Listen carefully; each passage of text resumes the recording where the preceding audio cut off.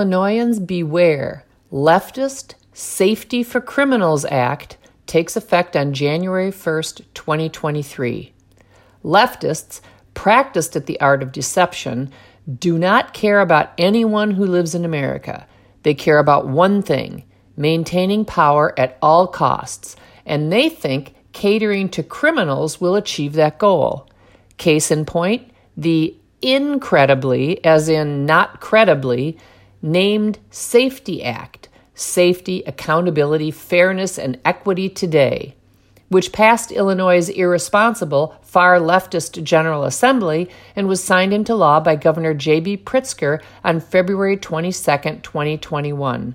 The most controversial provision of this 763-word behemoth that was passed in the middle of the night takes effect on January 1st, 2023, and is just now receiving its overdue public outcry.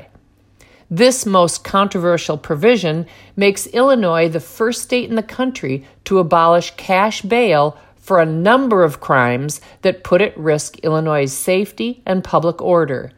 In the service of equity, which in the leftist upside down has nothing to do with fairness, leftists are again making the streets more dangerous. Let's just call the law Safety for Criminals Act. Calling the law an abomination, Orland Park Mayor Keith Pecaw outlines the features of the law that make it a criminal's dream. Quote, "It abolishes cash bail for almost every offense.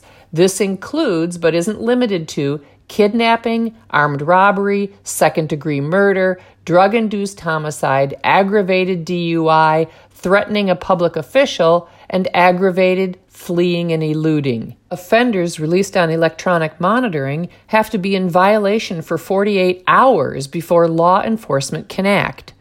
And keep this in mind, businesses and homeowners, officers will no longer be able to remove trespassers from your residence or your businesses." End quote. While leftists claim to care about the safety and well-being of citizens, the manifest failures of their policies and laws prove again and again that something else is afoot. Their unspoken reasoning about the Safety for Criminals Act goes something like this. Number one, if communities are more dangerous, then voters living in those dangerous communities will vote for government leaders who represent colossal government to take care of them. Two, and here's where the real racism can be found, voters in the most crime-ridden neighborhoods are often persons of color who typically vote Democrat and whose votes leftists desperately need.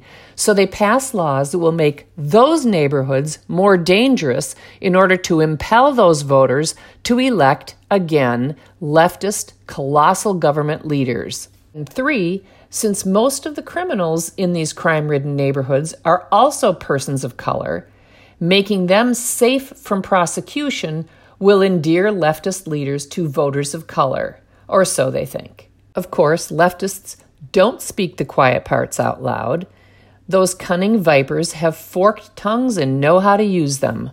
So instead, they tell victims of crime that equity demands they abolish cash bail for arrestees suspected of kidnapping, armed robbery, second-degree murder, drug-induced homicide, and aggravated DUI.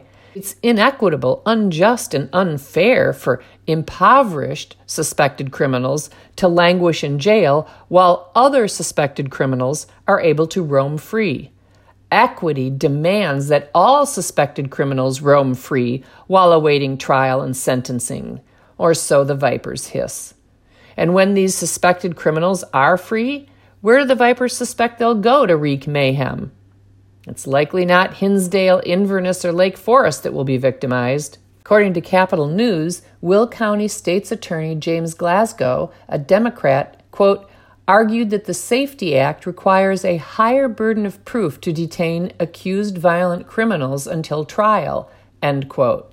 He goes further, quote, the Safety Act states that all defendants shall be presumed eligible for pretrial release, that means no bail, unless prosecutors present clear and convincing evidence to deny the suspect pretrial release, such as proof that the suspect committed the crime and poses a threat to the physical safety of a specific, identifiable person, end quote.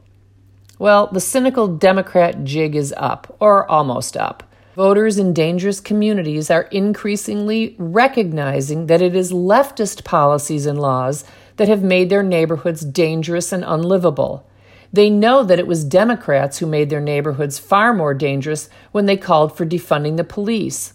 They no longer want leaders who will make government even bigger and who will pass policies and laws that make their neighborhoods more dangerous.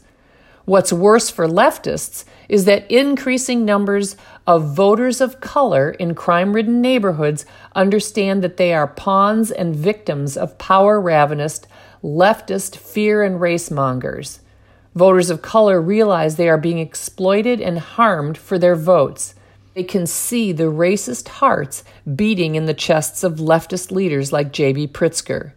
Chicago Democrat Justin Slaughter, appropriate surname for a Democrat, laughably accuses Republicans of having a, quote, bad stench of racism, end quote, for opposing a bill that will harm communities of color, as most Democrat policies do.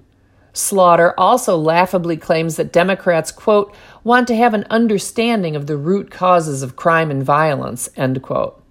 Oh, really? If so, why do so few, if any, Democrats talk about broken, dysfunctional, and fatherless families, a social plague incentivized and promoted by leftist policies and principles, and which in turn cause criminality and violence that ruins schools and neighborhoods, causing untold suffering? It is the systemic racism, ethically vacuous quest for power, and ignorance at the heart of the Democrat Party that leads them to believe that protecting criminals of color will lead terrorized voters of color in unlivable communities to continue to elect them.